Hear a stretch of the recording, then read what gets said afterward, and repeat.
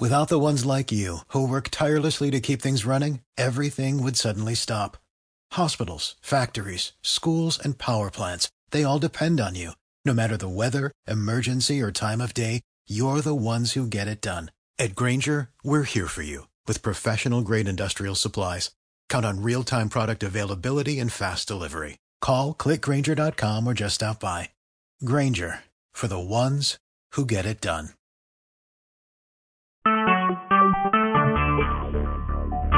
tOSU. Recorded live.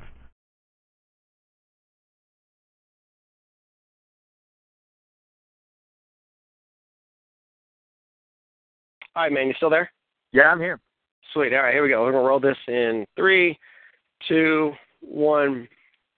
A special guest time now on the Sooner Nation podcast, and honestly, probably one of our favorite special guests here to talk a little bit of Oklahoma Sooners, Ohio State Buckeyes football, the one and only Chris Plank. Chris, how's it going, man? It's going really good, Matt. How are you guys doing today? I'm great. Great. It's football season is here, and to me, I love all sports. You know me. I'm a sports nut. I'm there whether it's football, basketball, baseball, softball, right? But to me, it doesn't get any better than football season. And honestly, even with Oklahoma going in with a 0-1 record, it couldn't have been any better in Norman than what it was Saturday night against Louisiana Monroe. Yeah, that was what I think a lot of fans needed to see in order to right the ship from a perception perspective. You know, and by the way, we'll talk stadium all day long. I could with anybody, but to me, the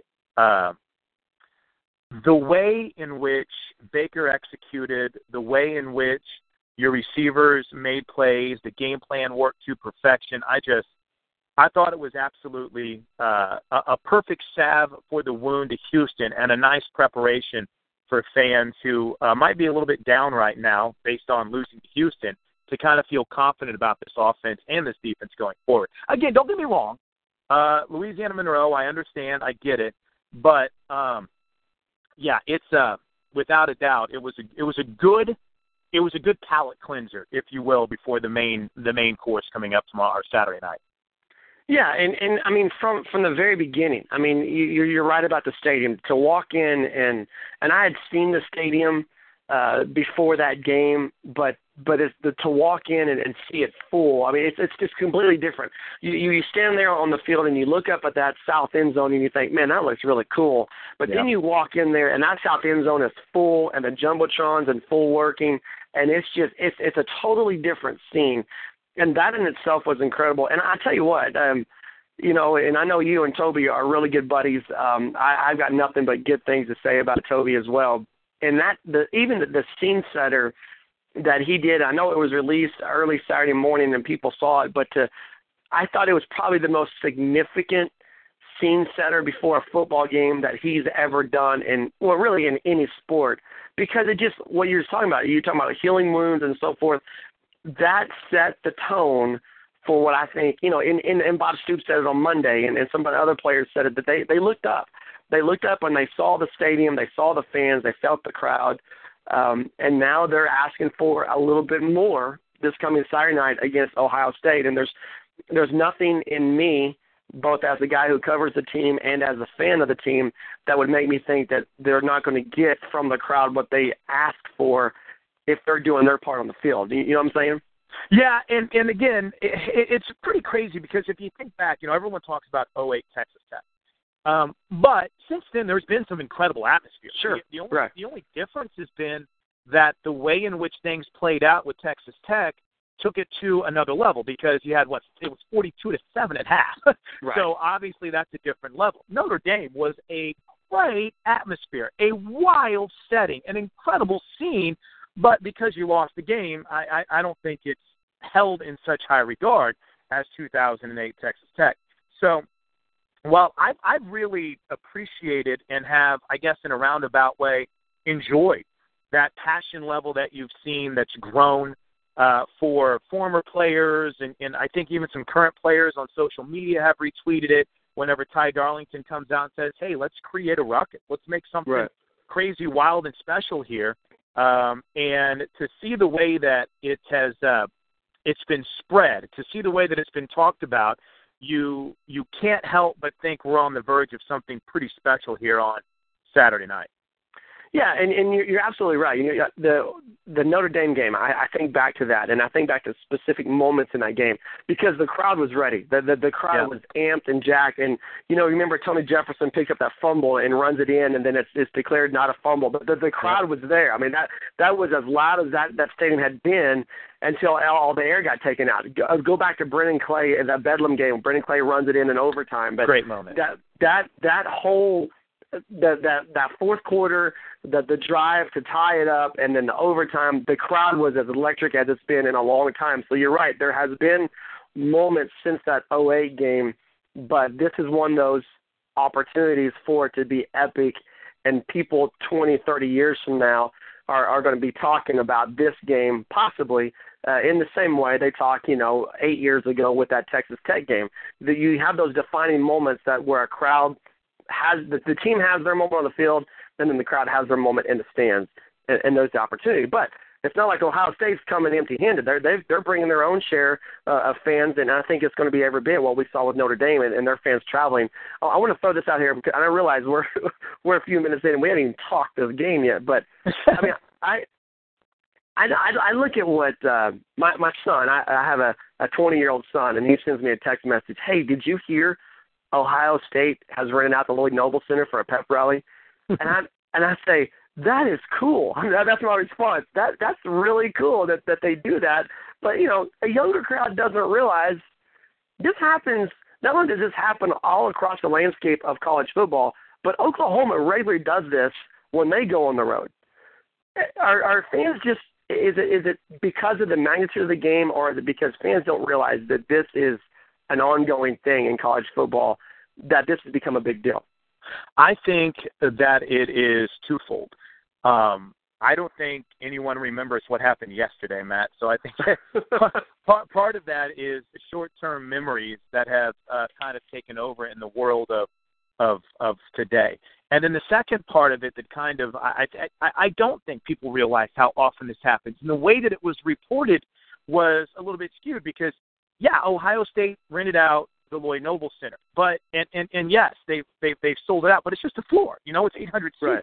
Still impressive. 800 still impressive, but it's not like you've got what's capacity at Lloyd Noble, 12,000, 13,000, whatever it might be. So I am I was like you. Whenever I saw this story and how it just kind of blew up, I went a little. I'm like, really? They've sold out the Lloyd Noble Center. And then you get a little bit clearer of a picture, and you're like, oh, wait a minute. This is the floor seating, and they're doing kind of a pep rally on the floor. Don't get me wrong. There's going to be a lot. There's going to be a lot of Ohio State fans there. But I also think that a lot of this has to do with just not really grasping how often this currently takes place, Matt. And I think that's kind of where part of the, I don't want to say confusion, but maybe concern that had been there for a while. I think that's kind of where that jumps in for some fans whenever they first saw that report. You think there's way too much being made of Austin Kendall's comments? Yes, absolutely. And I'll tell you what, I was on the desk for that. I probably shouldn't put him in that situation to ask him about Ohio State. If it was a starting quarterback, if it was a starting linebacker, then obviously I understand. But there's so many other storylines that are going on around this game. The fact that that's blown up as we tape this morning is, I guess it shouldn't be shocking to me. But I mean, I didn't really think that much of it when he said it, and I've heard from so many people like, "Wow, did you get shocked?" I'm like, no, I was kind of thinking ahead. My mind was moving ahead towards our next element. So yeah, I hate it that it's blown up like it has. But again, if you need a backup quarterback's comments to fire you up, I don't necessarily know if that's a big deal. Yeah, and if you ask Baker Mayfield or you ask Samaje Perine, ask any of these receivers, maybe even a guy like Jeffrey Mead, who's a starting receiver, but has not made that. He had a touchdown the other night, but no, who had the touchdown, Jeffrey or A.D. Miller? Jeffrey and A.D. had one. They both had one. Yeah, that's right. So you got a guy like that who's a starter, but still not has yet had to have that significant moment. Somebody like that says something. Okay, I think you've got a little bit bigger of a deal, but to have a backup quarterback on the desk and to say that, I'm just looking at it going, guys, this is fan talk. I'm sure Urban Meyer's not going to say on Thursday morning, hey guys, we got to really get our good defense out going now, because this is what the backup quarterback said. But I think that's something that the one thing it does do is it drives the fan bases. I mean, Oklahoma fans are trying to defend Austin Kendall. Now Ohio State fans are trying to defend their defense, which is a great defense, by the way, trying to defend their defensive honor. Where in the middle, these two teams are going, okay, we got to play football. I mean, that's the way I look at it. Yep, I think that's a pretty good way to look at it. And just in this matchup, there's so many playmakers on the field. Right. Both offensively and defensively for both teams. There's so much potential NFL talent. I mean, we're going to watch of the 12 starters on each side of the 11 starters on each side of the football. I keep thinking of the fans. I just assumed you were including kickers. Yeah, I include. The 11 starters on both sides of the ball, you're talking about the potential with, Oklahoma's potentially got a first-round draft pick starting at left tackle. Mixon and Pirine are guys that are going to be second-day picks, if not thinking of the first round. That's just 3 of potentially 5 guys on Oklahoma's starting offense who could end up as NFL guys. Same thing with Ohio State's defense. So there is so much talent that's going to be out there on Saturday. I mean, to me, that's where the excitement starts to build and starts to bubble for me, with all that excitement that's building come Saturday for the talent that's going to be there. All right, I got to ask you, and you may not have up-to-date information, but Tay Evans, Charles Walker, both kind of on the injury list. Tay Evans has practiced this week. It looks like he's good to go. What are you hearing on Charles Walker? Well, I've heard on Charles Walker that the same thing Bob said earlier this week, that Coach Stoops said during his press conference, that basically everyone is good to go. Their only concern was Daniel Brooks. I know that there had been some social media buzz out there as well too, that maybe Charles Walker's injury might be a little bit more severe than some thought. But I'll tell you what, from my perspective, I haven't heard that. I haven't seen that. I haven't heard the buzz around that. So that's out there, but I mean, I haven't seen any of that, and nor have I gone stalking to see if Charles Walker is walking around with a limp or with a cast or whatever it might be. So I would assume that they'll be all guns ablaze and ready to go come Saturday with the health, obviously without a Daniel Brooks, but they need you need Charles Walker. You need to be 100% heading into Saturday. I mean, I know that Clemson is an unfair comparison, but we saw exactly what he meant to that defense whenever they didn't have him against Clemson. So I think he's a major cog, and I hope he's 100% come Saturday. Okay, real quick, offense, defense. Let's start with the offense, starting with Baker Mayfield. We already talked about him just a little bit at the onset. Where did you see the biggest improvement in this offense from week 1 against Houston to week 2 against Louisiana Monroe? Just Baker taking what was there.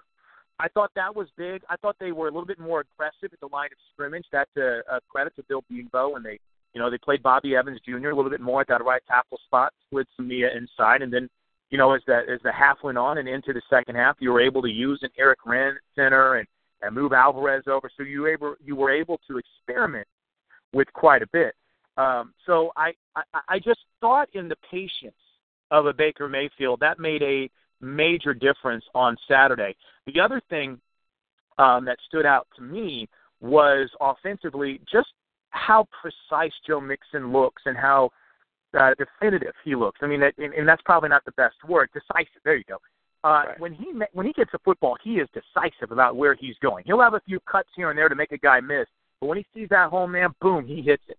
So those were the things that stood out to me. You got some more receivers involved. You were able to play a lot of guys, but the willingness of Baker Mayfield to not try to force things, I guess the route running of the receivers was on point. The blocking of the offensive line. Yeah, I understand the competition, wasn't of an Ohio State caliber, but man, they went out and did what you're supposed to do, and they dominated. Flip the sides of the ball. The big thing I was looking at, Saturday night was the corner position opposite of Jordan Thomas. What do you see biggest improvement? And then I think the defense kind of got a bad rap in a couple ways in an opener against Houston, because I felt like the defense did to hold Greg Ward Jr. to 1 rushing yard. I think the defense put the offense in position to win the game, but still there's room for improvement. What did you see the biggest improvement on this defense, and what's the key thing that you're looking at there? I don't know if it's really, Matt, to say improvement, but it's just to see some guys. Because I think seeing Neville Gallimore and the role that he played, I thought that was encouraging for fans. I think that the performance of Caleb Kelly was one that is encouraging and fired fans up, and understandably so. I think Parrish Cobb getting more time. Kerry Cooks is our guest on the Assistant Coaches Show, and that'll be on the Sooner Radio Network Thursday night. But he seemed to be very complimentary of the way that Cobb played. But again, you got to remember, this is still a true freshman playing a corner position, and it's going to take some time. Not a redshirt freshman, not a guy that's had a year in the system, a true freshman. So I think from that perspective, if you were to ask me what stood out, I think it was finally getting to see some of these guys and their performances, and really how they handled the situation and handled the extra playing time. I thought that was absolutely massive on Saturday. Who do you expect to see line up opposite Jordan Thomas, that corner, on Saturday night? I think that it's going to be Parrish Cobb. I think it's going to be Parrish Cobb, much like it was on Saturday. This team knows what they have in Dakota Austin. So, to me, I think Parrish Cobb is going to be that guy that you'll see come Saturday night. All right, Chris, Sooner Nation podcast, Chris Plank, one of our favorite guests, and I think you for sure hold the record for most consecutive appearances on the podcast, going back to the NCAA tournament. Thanks for having me on, man. I really appreciate it. Let me ask you real fast, two things before we cut you loose. Number one, give us a couple of keys to the game for Oklahoma, and then tell our listeners how they can get your pregame coverage, how they can follow you on Twitter, and all that stuff for Saturday.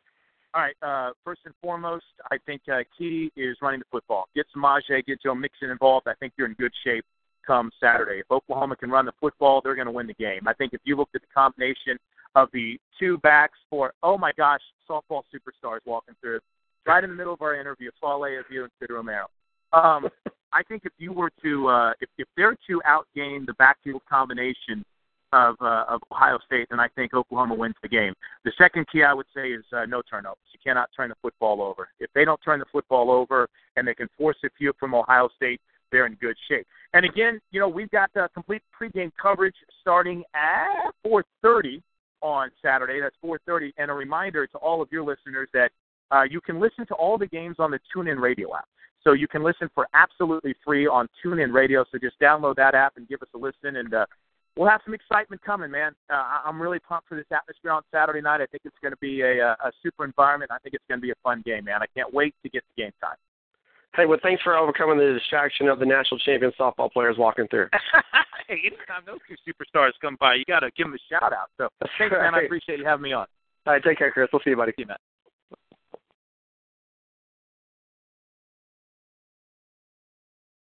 Hey, good stuff, man. Thank you. If you only have a 401k, you're not getting the most for retirement. Wait, what? Add a Robinhood IRA on top, then they'll boost it by 3%. You can do that? And if you transfer in any retirement account, you get 3% on top of that. Is there a limit to the match? No limit. Robinhood Gold gets you the biggest contribution match of any IRA on the market. Sign up for Robinhood Gold at Robinhood.com/boost by April 30th. Subscription fees apply. Investing involves risk. 3% match requires gold for 1 year from first match. Must keep IRA for 5 years. Match on transfers subject to additional terms and conditions. Robinhood Financial LLC, member SIPC.